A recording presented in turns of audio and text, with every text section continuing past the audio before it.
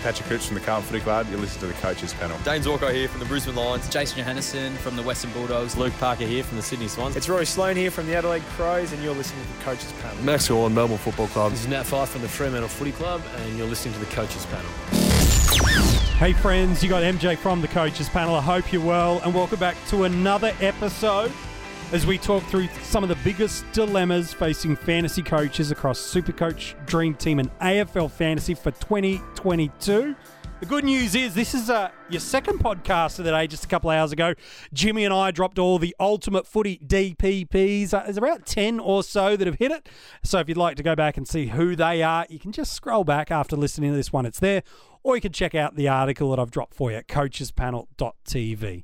Joining me on this episode, though, to talk through all the big dilemmas that coaches are facing in salary cap formats, amongst everything else, I've got Rids. Hello, buddy. How are you, man? How are you? I'm good, mate. I'm good. You're still in ISO life? I'm still with the Rona. We're spending a bit of time together in the house. Yes. Yeah. Well, you know. I don't get released until, I think, Friday. Okay. Yeah, Well, so let's hope that happens. I'm sure it will, mate. It's good to have you up and about. Look, there's a bit we want to get to. I want to get to some of our Patreon questions. If you'd love to join our Patreon supporter group, all the links for that are at coachespanel.tv. It's one of the ways you can show your support of the Coaches Panel in 2022. I want to talk with you, Rids, shortly about what coaches should be doing if they've had a slow start from a overall rankings perspective, albeit only 3 weeks, but there's enough coaches that are concerned that they're ranked 20,000, 30,000, 40,000, 50,000, maybe not so much in other formats, but there's enough concern. I want to get to that. I want to talk about Bruce. I have to say it, mate, but I feel like we've got to talk about him again. I don't think there's ever been a player we've spoken about more in a preseason or start to a season than Braden Bruce. But before we get there, man, I'm keen on your take. There's a few players that have really come out of the gate strong. And I want to know is, now that in Dream Team and Supercoach, they have had a price cycle change, I'm keen on your take. Is it still too late to go after certain guys? And maybe the leader of the pack of the is it still too late to get him is Patrick Cripps. There's some other names I'm keen on your take. But he's now given us 3 very great games now. Is this legit? Can we buy in now, even after a couple of price moves in AF or one big one in DT and Supercoach? Or do we just need to cut our losses and look elsewhere? Well, this is really awkward now because his price is, I think he's about 780,000 in Dream Team, and I think in AFL Fantasy he's over 800,000 now. So he's closing the gaps to those fallen Uber premiums, if you want to call them Uber premiums. Sure. So that gap has closed so much. And really, let's be honest, MJ, the problem that we got with Cripps is he's in 95% of all the top 100 teams pretty much. Yeah, across because formats. that's why they are ranked so high across because he's had a all good the start. formats. Yeah. Exactly.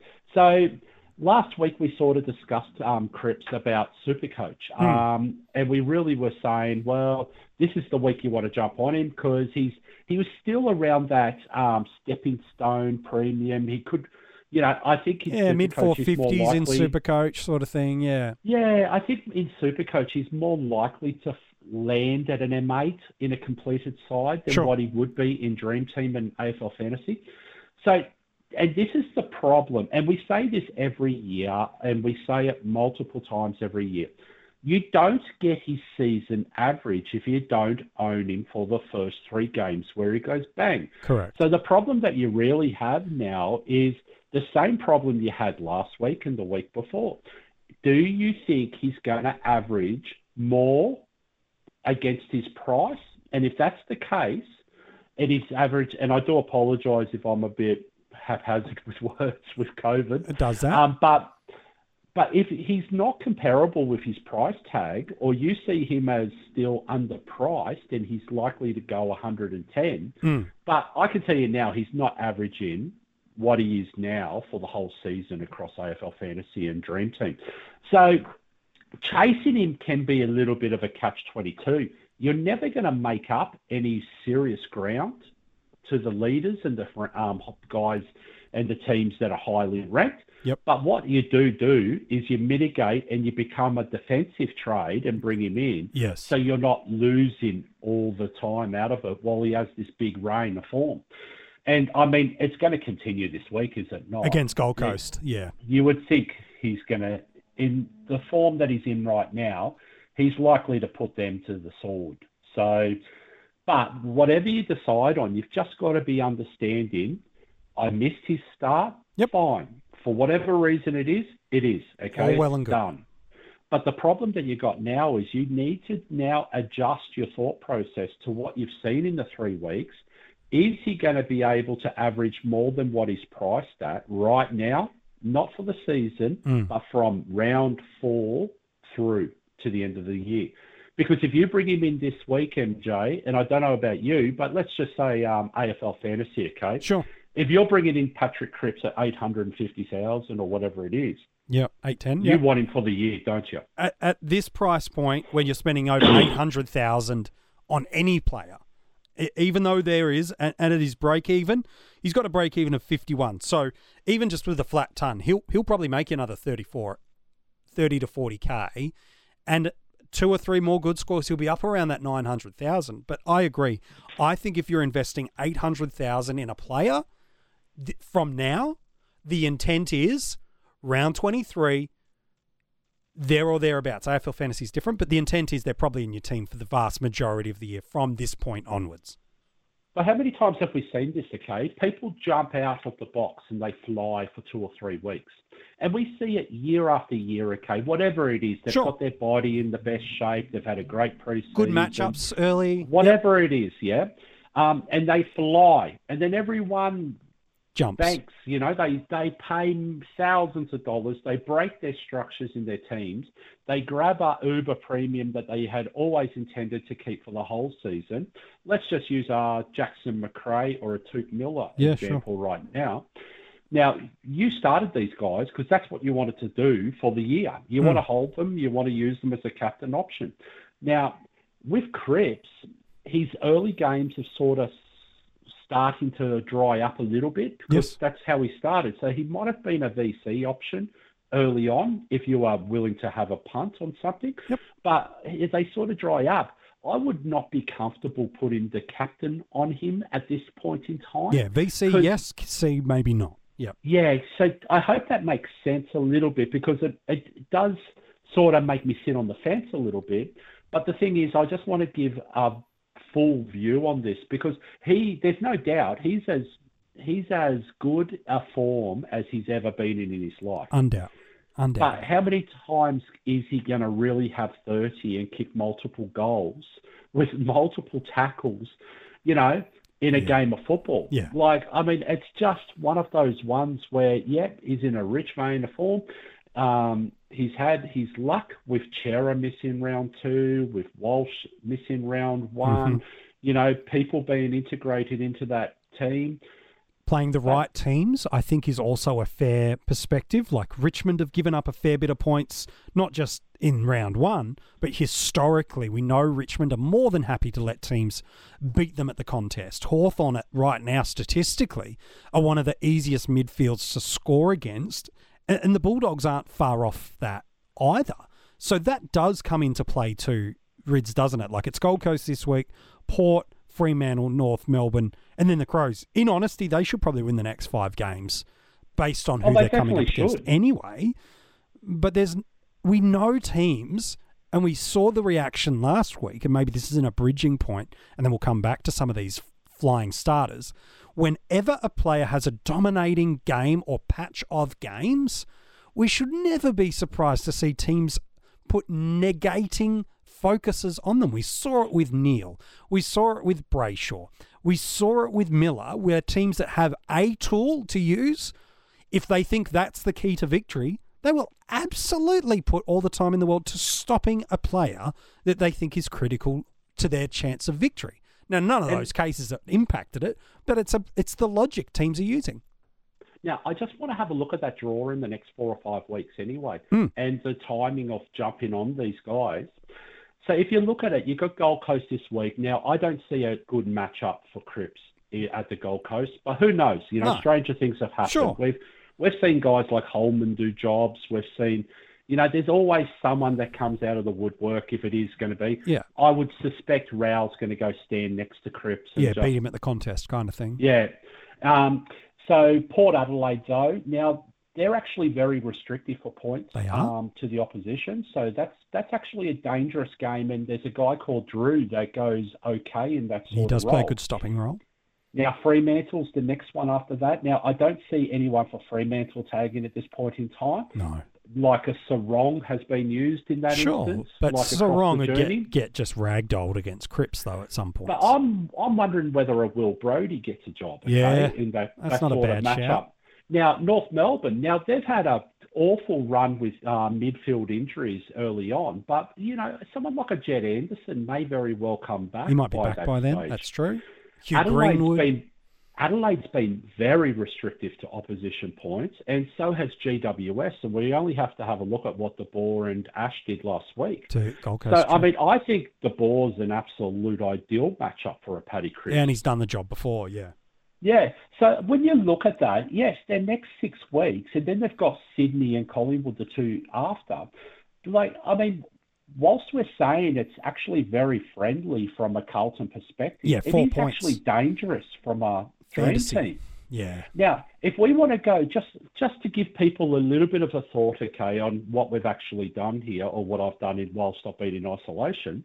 Now, I've actually explored even for the whole year on every team and all the matchups and everything. So on their run home, they've got GWS, Adelaide, Brisbane, Melbourne, followed by Collingwood in their last 5 games. Yeah. So if you're actually buying him this week and intending him to be there for the year, yes, that's when finals and when the points matter most. It is. It really is. And so that becomes a real difficult little run. And I'll just say it again, GWS followed by Adelaide, followed by Brisbane, followed by Melbourne. And then Collingwood in the final round, yeah. Now, we know for a fact, okay, Adelaide has got a lot of accountable types in the midfield who have played that role multiple times, and Ben Keys is the one that jumps out. We know that Laird's done it before. We also know that Schoenberg has done it before in that team. So there's multiple, Sam Berry might come in, Pedler might be given a run. So it's not as friendly as what it jumps out, and that's, I'm not trying to talk people out of it. No, you're just trying to give people a fuller picture. Yeah. So the problem that we have now is everyone has to look at their team and go, rightio, is my team better for the season, not this week, for the season with Paddy Cripps in it or not? And you make that decision yourselves, and then you have to back it in. Yeah, I think that's really fair. We know in AFL fantasy, we do get to, God willing, the end of the year, the last 2 or 3 weeks, and we've got the opportunity where we have completed sides to now start playing some matchup and some sideways premium movements. Now, again, that's always a risky type of scenario that can happen, whereas definitely for Dream Team and Supercoach, you are looking for now players at this price point, guys that you're hoping to hold for the year. I think you could almost probably copy and paste the conversation for Tom Green in a similar vein in terms of intent and mindset. What I'm curious is, say... No, I just want to add something there, though. Tom Green, I don't think is the same discussion. Because Tom Green, okay, I answered a guy's question, and sorry, I can't remember your name, on Facebook page the other day. Yep. And his questions were about Tom Green, and I listed about 5 or 6 worries that I got with Tom Green. But the one that jumps out at me the most is his early buy round. So he's the first buy of that buy round. That means you actually, if he absolutely has 2 or 3 bad weeks and you just want to move him on, you don't have the ability to sideways trade through the buys to someone who has had the buy. That's right. So that's what worries me the most in that. Okay. Plus, I mean, and let's just with the Bruce discussion. I mean, one of the number one things we kept hearing from people, or he gets coached by Leon Cameron. Like Leon Cameron's the anti-fantasy Christ or whatever it is. But the thing is, okay, Tom Green's in the same team, so wouldn't the same logic apply for that then? If you're worried about Leon Cameron for one player, then you should be worried about him for all the players. Well, and a big variance is coming back in Toby Green shortly. What does that mean for Taranto? Now, he's scoring fantastically regardless, but that's a cascading impact that's going to come. Now, Hopper's out for a substantial amount of time, and that's clearly helping.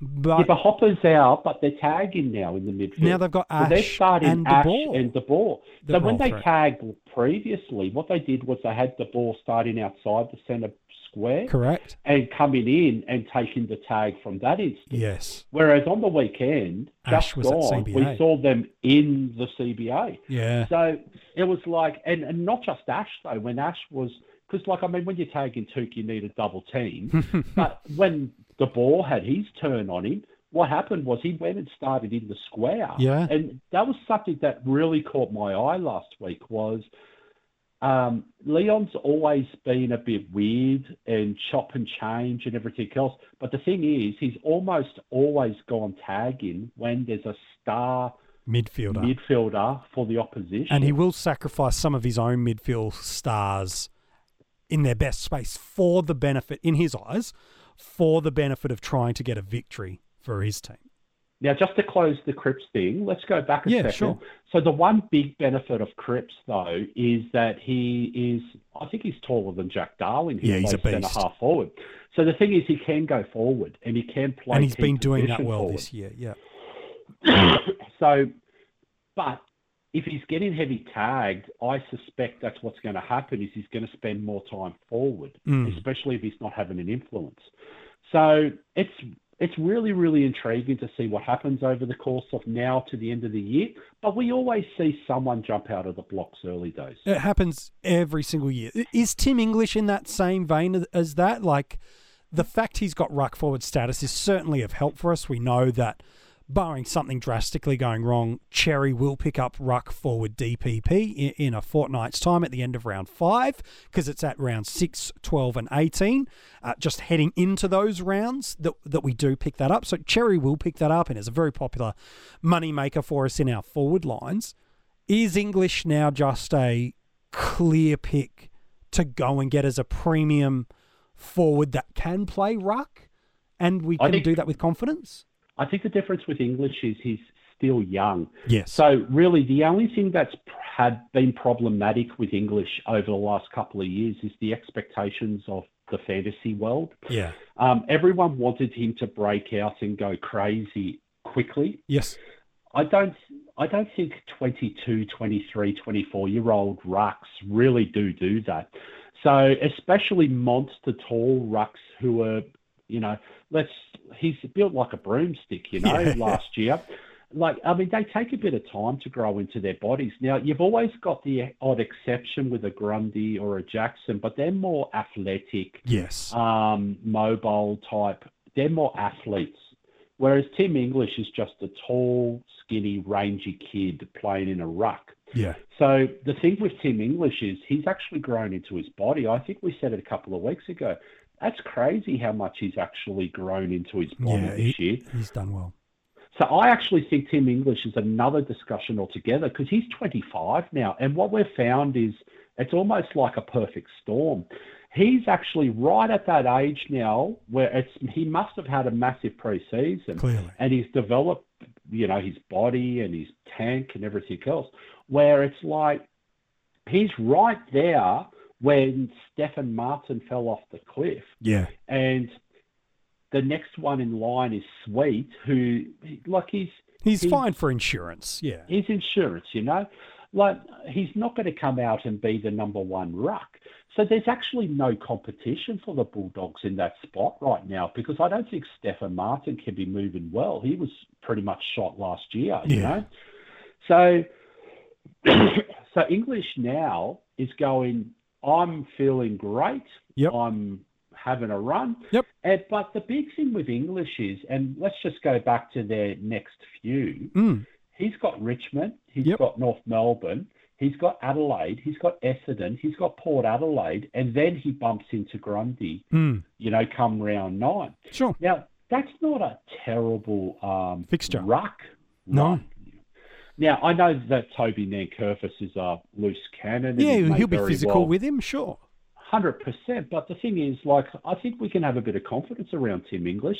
And if anything, I think he's almost a bigger miss than what Paddy Cripps is at this stage. He does have that feel because finding a 110 mid, and again, maybe that's downselling Cripps, but I'll put him at that point as a rounding across the formats.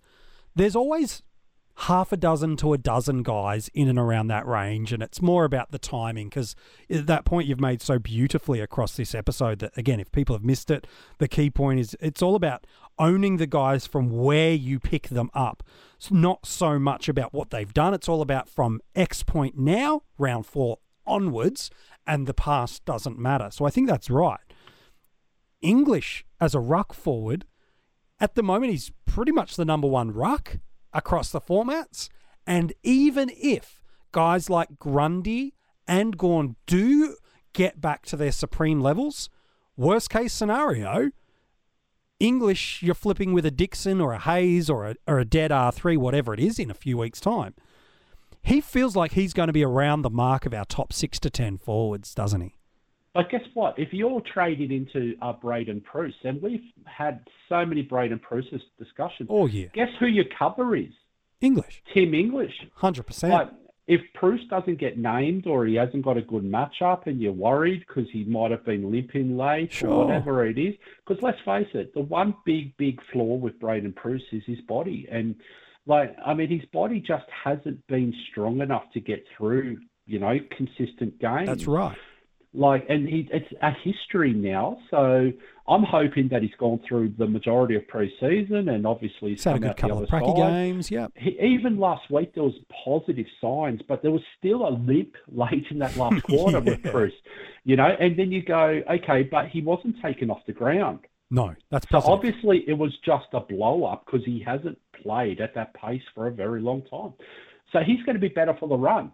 So, and I know that we're not talking about Preuss, but Tim English flows in and he becomes pretty much your pseudo R2 whenever Braden Preuss has his rest. And that was one of the massive worries that people had across the board. All pre-season. And if you get Tristan Xerri, okay, which we will get at the end of round 5, yep. Let's think. Look, Jack Hayes has done his job, yeah, but he's going to still get games, Jack Hayes. He'll still make money too for the next 2 to 3 weeks, yeah. Exactly. So if he gets another game, he may not this week, but he may in a week's time. Ryder might pull up a bit sore, so they go, you know what, we'll flip it again and let Marshall have a run. At the end of the day, Jack Hayes will still get games. So trading out Jack Hayes is very premature. I agree. But Xerri will 100%. He's probably the number one lock to pick up your DPP edition. 100%. That's all he's done is play ruck. Yeah. So he is now, if you don't have Xerri and you're bringing in Preuss, you're pretty much going to go, you know what, I'm very nervous for the next 2 weeks. So you need to bring in Xerri then. Yeah. They come together. You know what I mean? Yeah. They should be married pretty much with your trades. You need one to have the other. And then if you've got a Tim English in the background as well, that's amazing because that opens up many opportunities in 3 or 4 weeks to trade Zach Grundy to whoever. Yeah. Because we don't know when COVID's going to hit. DPP is going to be your friend this year. Versatility within your squad is critical in 2022 because those trades where, you might have burnt through 2, 3, maybe 4 trades in Dream Team and Supercoach, probably at a peak right now. We haven't really had that many injury impacts, so it's been correctional trades largely at this point in time in the limited trade formats of the game. You're 100% right. It's been more coaches out than fantasy-relevant players out with COVID. It will hit. You will need those moves. And so if you can save trades with versatility for those critical moments in the season, whether it be to exploit through the drafts and really explode through there, whether it be at big points in times where high ownership guys and people are trusting their cows and you can flip and get aggressive with a Broadbent style strategy of a 3-week run of a player. These are the times and the places and the moves to make. I really like that. I'm keen then, you've touched on Preuss and I want to get back to some other stuff in a sec, but in Dream Team and Supercoach, he's priced pretty much at a cow. So to have him at R3, I'm quite comfortable with that. I've got no concerns even trading into him at R3. No, I got concerns there. Okay. So I disagree with that. Okay, talk me through where your concerns are, because I want to come to AFL Fantasy as I'm seeing it as a popular strategy of him at R3. But talk to me about where your concerns are even in as an R3 in those You've formats. got Gawn and Grundy let's just assume it's Gawn and Grundy at R1 and R2. Sure. And you've got Bruce at R3, and you're playing a McCartan at D6. Yes. Or you're playing a Skinner, or whoever it is. A bad D6, yeah. Forget the name Bruce. Look at rookie versus rookie who's on field compared to what's on your bench. You need to have the best scoring potential-wise rookies on your field. So that's why I've got a massive issue with that. Because if you're locked with an R1 and R2, you can't get Bruce on. There is no way. Now, this is where English comes into play, because there might be potential that English can swing between, and then you could do that at bench loophole. But I said this a couple of weeks ago, if you aren't using your loopholes, and this is why the 30 green dots blew my mind, because I come from a super coach and dream team background. Well, we always are loopholing, yeah. So to move into AFL Fantasy, where everyone's a little bit outdated and going, well, we want 30 green dots. And it's like, no, actually, it's more flexibility a lot of times having a non-playing DPP player. Yeah. And you think about how good Hollands would have been. Yeah. You know? It could be very helpful.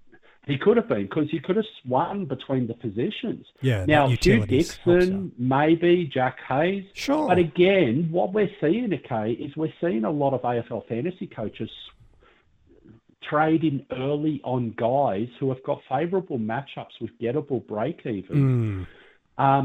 Or guys who have made a quick 150,000 who aren't going to be named, or they're predicting aren't going to be named this week. Yeah. But they're forgetting that sometimes works in your favour by having a captain loophole. So, again, it's very outdated. And it's only outdated because they introduced the rolling lockout, I think, in the last year or two. Yeah, it was in 2020 was when it first hit for AFL fantasy coaches. Exactly. So what happened was, before that time, everyone was going, we want 30. Locked at Friday night, yeah. You want everyone making cash on your list, if that's the case, because you're locked out. You can't do in-round moves. Whereas now you can. You can do loopholes on captains. You can do loopholes on benches. You can do, and this is why the flexibility of DPP is such a big, big asset that I think a lot of people have actually missed. So, and that's just why I'm just sort of calling it out now, because what will happen is more super coach and more dream team orientated people will be introduced with AFL fantasy. Yeah. And when they start getting a bit more serious, that's where all this new strategy and new ways of, well, you could say cheating the system comes into play. Yeah. And that's why it's going to be very, very optimal to actually have not just one, but often it's, and you know yourself, especially that util bench. That utility spot where you can really open up all the positions easily. Yeah. Well, yeah, if you have a DPP guy there and you can swing guys around the place, that's going to be the biggest asset to AFL fantasy this year. Yeah, is that utility. Yeah, and positioning and the fixtures. I'm curious, and we'll come back to Bruce in AFL fantasy in a sec. The role of cash cows is ultimately to generate cash. So where people do have a Gawn and a Grundy, where's the hesitancy for you about trading into Bruce, who, from a cash cow perspective, could be the best money maker of the year? And obviously it's a hypothetical and unknown. Where's your hesitancy of trading into him at R3, even if you are set and forget, knowing that he could be our best cow? Would that still be something that concerns you? Yeah, I would be 100%. Yeah. Because why not just wait till next week? Yeah, sure. And make him your R2. And then you just do one trade of a Gawn/Grundy to an English or a Bruce or whatever. Yeah. Well, just make sure you got the assurance that he gets named next week for his bubble game. Yeah, I agree. Or you've got English in the forward line. Yeah, I couldn't trade into Bruce this week. I agree. No, I am in Supercoach. Right. But I've got English. So different story. That's a different story, because the thing is, I've got confidence. I don't care Because really, my R2 is playing in my forward line. That's right. That's and you'll the get difference. Cherry in a week or so, yeah. And this is why I keep saying it's very, very important to have that loophole and those options and flexibility with DPP, because depending on the draw and who plays who will depend on who goes on the field at that point in time. And it's only going to go to my advantage in that setup and everyone else's who has that setup if Dixon doesn't get named after this week, or if Hayes doesn't get named after this week, because now we've got an actual bench spot and we've got someone that can actually come in. We could put Bruce as your bench emergency in the rucks, just as long as that person plays after. And I'm pretty sure Eagles play most of the late games anyway. Yeah, they normally are a Sunday afternoon. So if you could just loop that and then swing, English forward or Cherry forward, and it'll probably be more Cherry at this point in time. But that's how the loopholes happen. And I don't know how many times we've discussed this many times. And I know we've discussed this on the forums and the pods and everything. We often have the bench mid sitting there with the E and the forward mid sitting there with the E. Yes. And they play early in the week. We find out what their scores are. And guess what? We just swing the non-playing guy to whoever's got the most score. 100%. And that's the sort of setup that I think AFL fantasy players haven't really used across the board. Well, it's a new skill for them. Getting through 2020 was I get to do this rolling lockout. This is cool. And then 2021, some coaches maximised it. Like any kind of trend in the game, it takes the average coaches, and that's not in average in SA or poor, but your standard coaches, it takes 2 to 3 years to realise the loophole, maximise the loophole, and do it frequently. I think by the time 2023, 2024 hits, coaches that have exploited the red dot strategy that we've talked about a few times and loopholing will be much more common. So if you can do it now, this year in 2022 in AFL fantasy, you're going to find yourself getting ahead of the crowd with that. And so two things. While we're in AFL fantasy, then I do want to talk about coaches that have had a poor start before we hit a couple of Patreon questions quickly. Bruce is priced over 400,000 now in AFL fantasy. He's got a break even of 7. So even with a month of 70 plus scores, he's still going to push towards that 550,000 quite comfortably for us, if not more. Could you trade into him if you're not an owner? And again, his ownership number has really rocketed up. In at R3, or is it a R2 or bust in your eyes? No, you can't trade him into R3, MJ. Because you know what people are doing in AFL fantasy? They're trading Rochelle out. Yes. Hayes out. They're very closely priced, and they've got pretty similar break evens. So why would you go sideways in a rookie to a rookie with the same break even if we're just saying that rookies are, like Hayes? Let's say Hayes. Hayes to Bruce right now. Now that's great. It'll cost you about 50K by the way to do it. Yeah, but you get someone on the field. That's awesome. But why not throw Hayes to your utilities bench spot if he's not playing, and then loophole him? Yes, of course. But that's half of the battle, yeah? And what happens if Bruce goes nuts again? Yeah. You're missing out on a rookie-priced monster score like last week on your field. You have a look at, and I haven't been through the stats because I've been a bit out off colour, but have a look through the main teams in AFL fantasy. I would be very surprised if Bruce isn't at R2, And if he's not now, he will be by the end of the week, yeah. Well, exactly. And this is the year that value seems to have absolutely been king. Yeah. So, and that's why teams are flying, and we're going to talk about it shortly. Yeah. But that's exactly what we're seeing. When was the last time you saw a premium rookie having that scoring potential and we've spoken about this so many to death. Sure. Okay. And unfortunately, we're going to talk about it again because a lot of people didn't bother listening and wanted to argue and carry on like idiots. The fact is, his scoring potential is as our premium. Yes. If he plays R1 for the GWS, well, we saw it on the weekend. Scoring any less than 85. That's his average for the year. I agree. He's a 26-year-old, 120 kg, 200 plus centimetre monster. He's not scoring under 85, MJ, 100%. if he stays on the field. We saw it at North Melbourne. We saw it at Melbourne. When the opportunity and the role is there, he's going to be around the mark. Not maybe as good as the top end, but around the mark. And at his price point, we feel like we're circling back around a lot of Bruce. But the benefit is, I think coaches are now that missed the process that we were talked through the preseason are now seeing it. Whether it be because the ruck premiums haven't been at the upper end that we'd hoped in Gawn and Grundy. Whether it be they've now seen the value and the opportunity of how it means they could get a McCartan, for example, off the field in their back line, and now they could get a Short or a Dawson or a Hewitt. They've now seen it. The benefit is, and I think you said it so beautifully last week for us, is once you recognise you've made a mistake, own it and correct it and move forward. And that's great coaches do that. Okay, and I just want to raise one more question, okay? And this is why I lose my mind at times, because we often get yelled at in forums. You know that. We've had it ourselves. No. Because we want to throw strategy into the discussion. Correct. Okay? We want to say, you know what? What we were throwing out there before isn't the fact that Bruce wasn't being named in round one, was that if Hayes scored and rookie score in round one, you could utilise Bruce and then get the benefits of a captaincy loophole as well. Which people did with McRae, yeah. And what's the discussion right now that's out on the forums with AFL Fantasy? Is it better to have 30 green dots or is it better to have rolling loophole options? Yeah. So, again, that's what we were discussing a few weeks ago.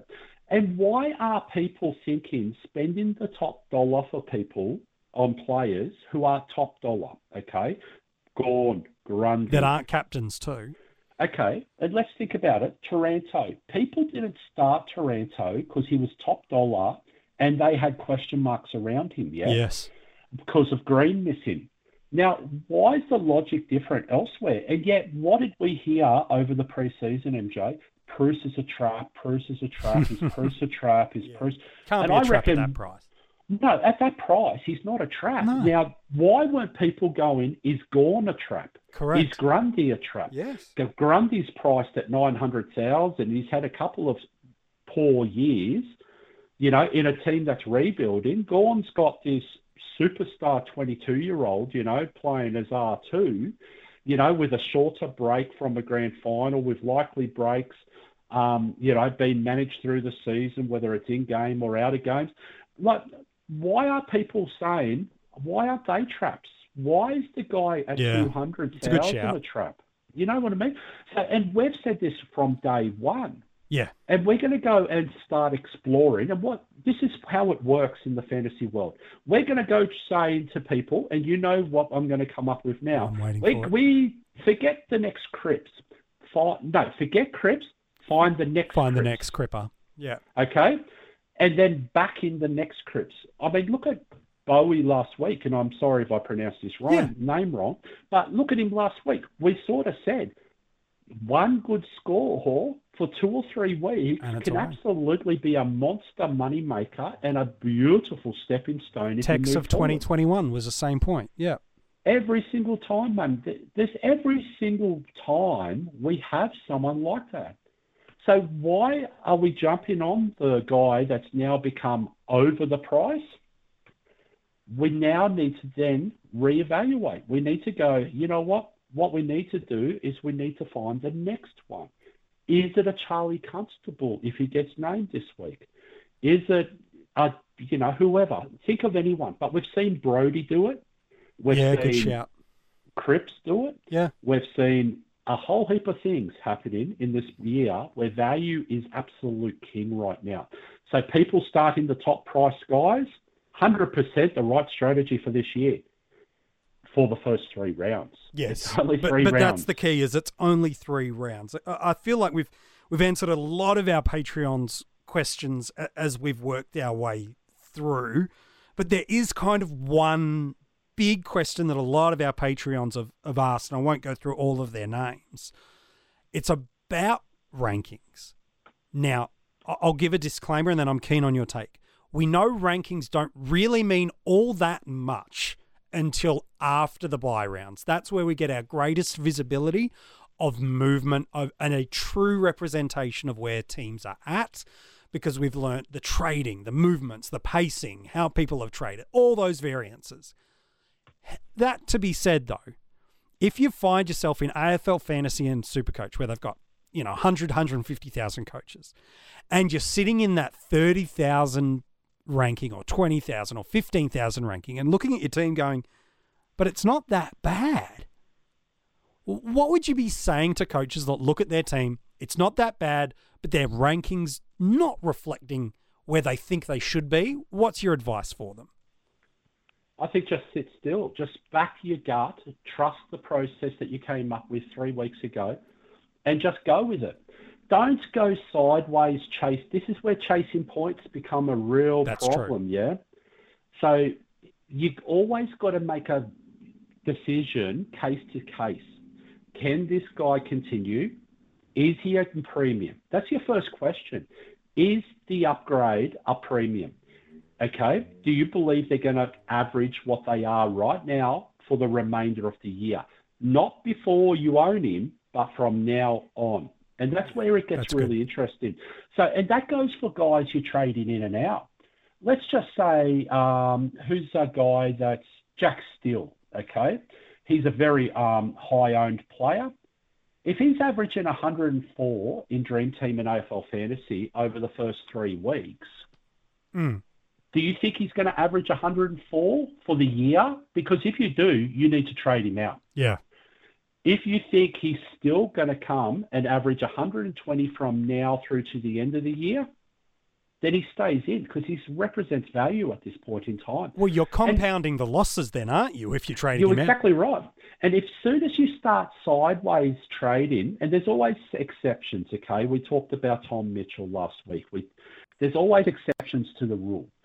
But if you believe that you've seen everything that says that that guy is absolutely capable and is likely to average more than what he is right now, then you have to just hold and trust.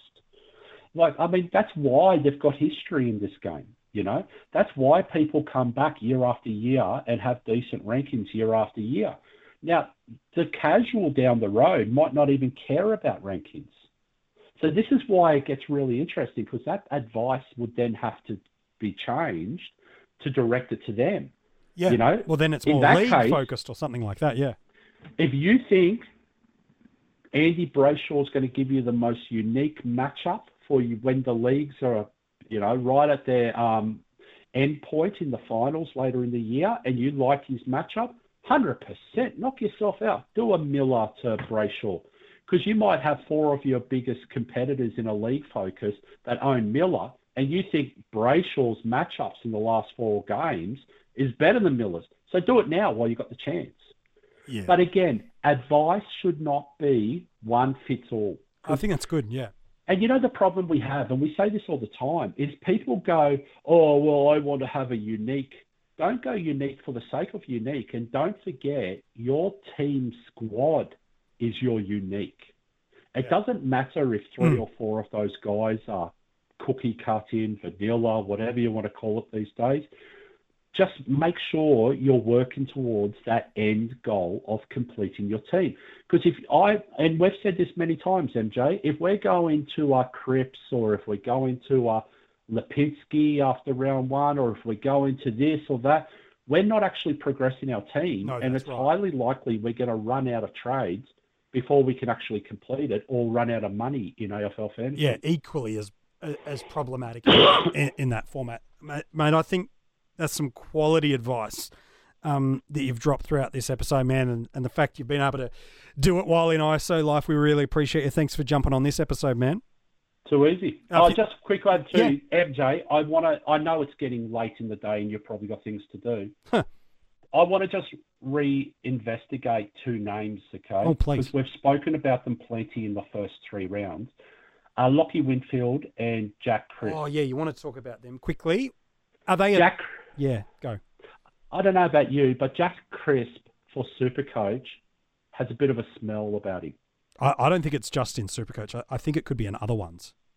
I think it's across the board. And I know that people all went heavy because of the one-round result. Sure. And often that's what Jack Crisp does. He has a bad game, he has a good game, then he strings 3 or 4 decent games at 140 a pop. You know, this is the world of Jack Crisp. But I'm more worried about his role. I don't think it suits him. And I just wanted to have a quick... I don't want people to look at it and go, you know what, it doesn't feel right to me. If you don't think he's going to average that premium average that you thought he would before the season started when you had him, it's time to move him on early. Otherwise, it can ruin your season if you have that. And the same goes with Whitfield. Yeah. Whitfield's role isn't in question at all. No. He actually looks very good. It's his energy and the way that he's not... You know, Whitfield's that type of guy that handballs and runs on and takes a kick. Even with the kick-outs, he used to just grab it, he'd punch it out to 20 metres, then he'd run past, get a handball and go again. He just doesn't have that energy about him this year. So I don't know whether, you know, and it may very well be something like COVID or whatever. You know, you just don't know what these people are like. But again, Whitfield's got that early buy round. So to trade him out any later than now is going to be really problematic. You'd need to probably back your gut and trade him out like many did last week. And then you can always bring him back in after he's had his buy in the early buys. Yeah, round 12 is when it is. Round 12, sorry. I was trying to work No, but that's the thing I wanted to just address, because one game doesn't dictate whether it's the right decision or not. And a lot of times on Twitter and in pods and everything else, everyone spruiks that one game result as a win for them. Yeah. But they never come back next week when the guy looks putrid again, you know, after the first round. So that's all I wanted to just address on that one. No, man, some really good advice. Appreciate your work on this episode. If you want to go and check back the podcast that Jimmy and I did on the Ultimate Footy DPPs, who's got it and how they've got it, you can go and grab that. Now that you've wrapped up this episode, we've also got articles that have dropped every single day this week at coachespanel.tv, and we'll keep doing right throughout your 2022 season. Good luck as you head into this weekend of football. I hope your captaincy kills it for you. You win Rookie Roulette, and we can't wait to chat to you next week here at the Coaches Panel.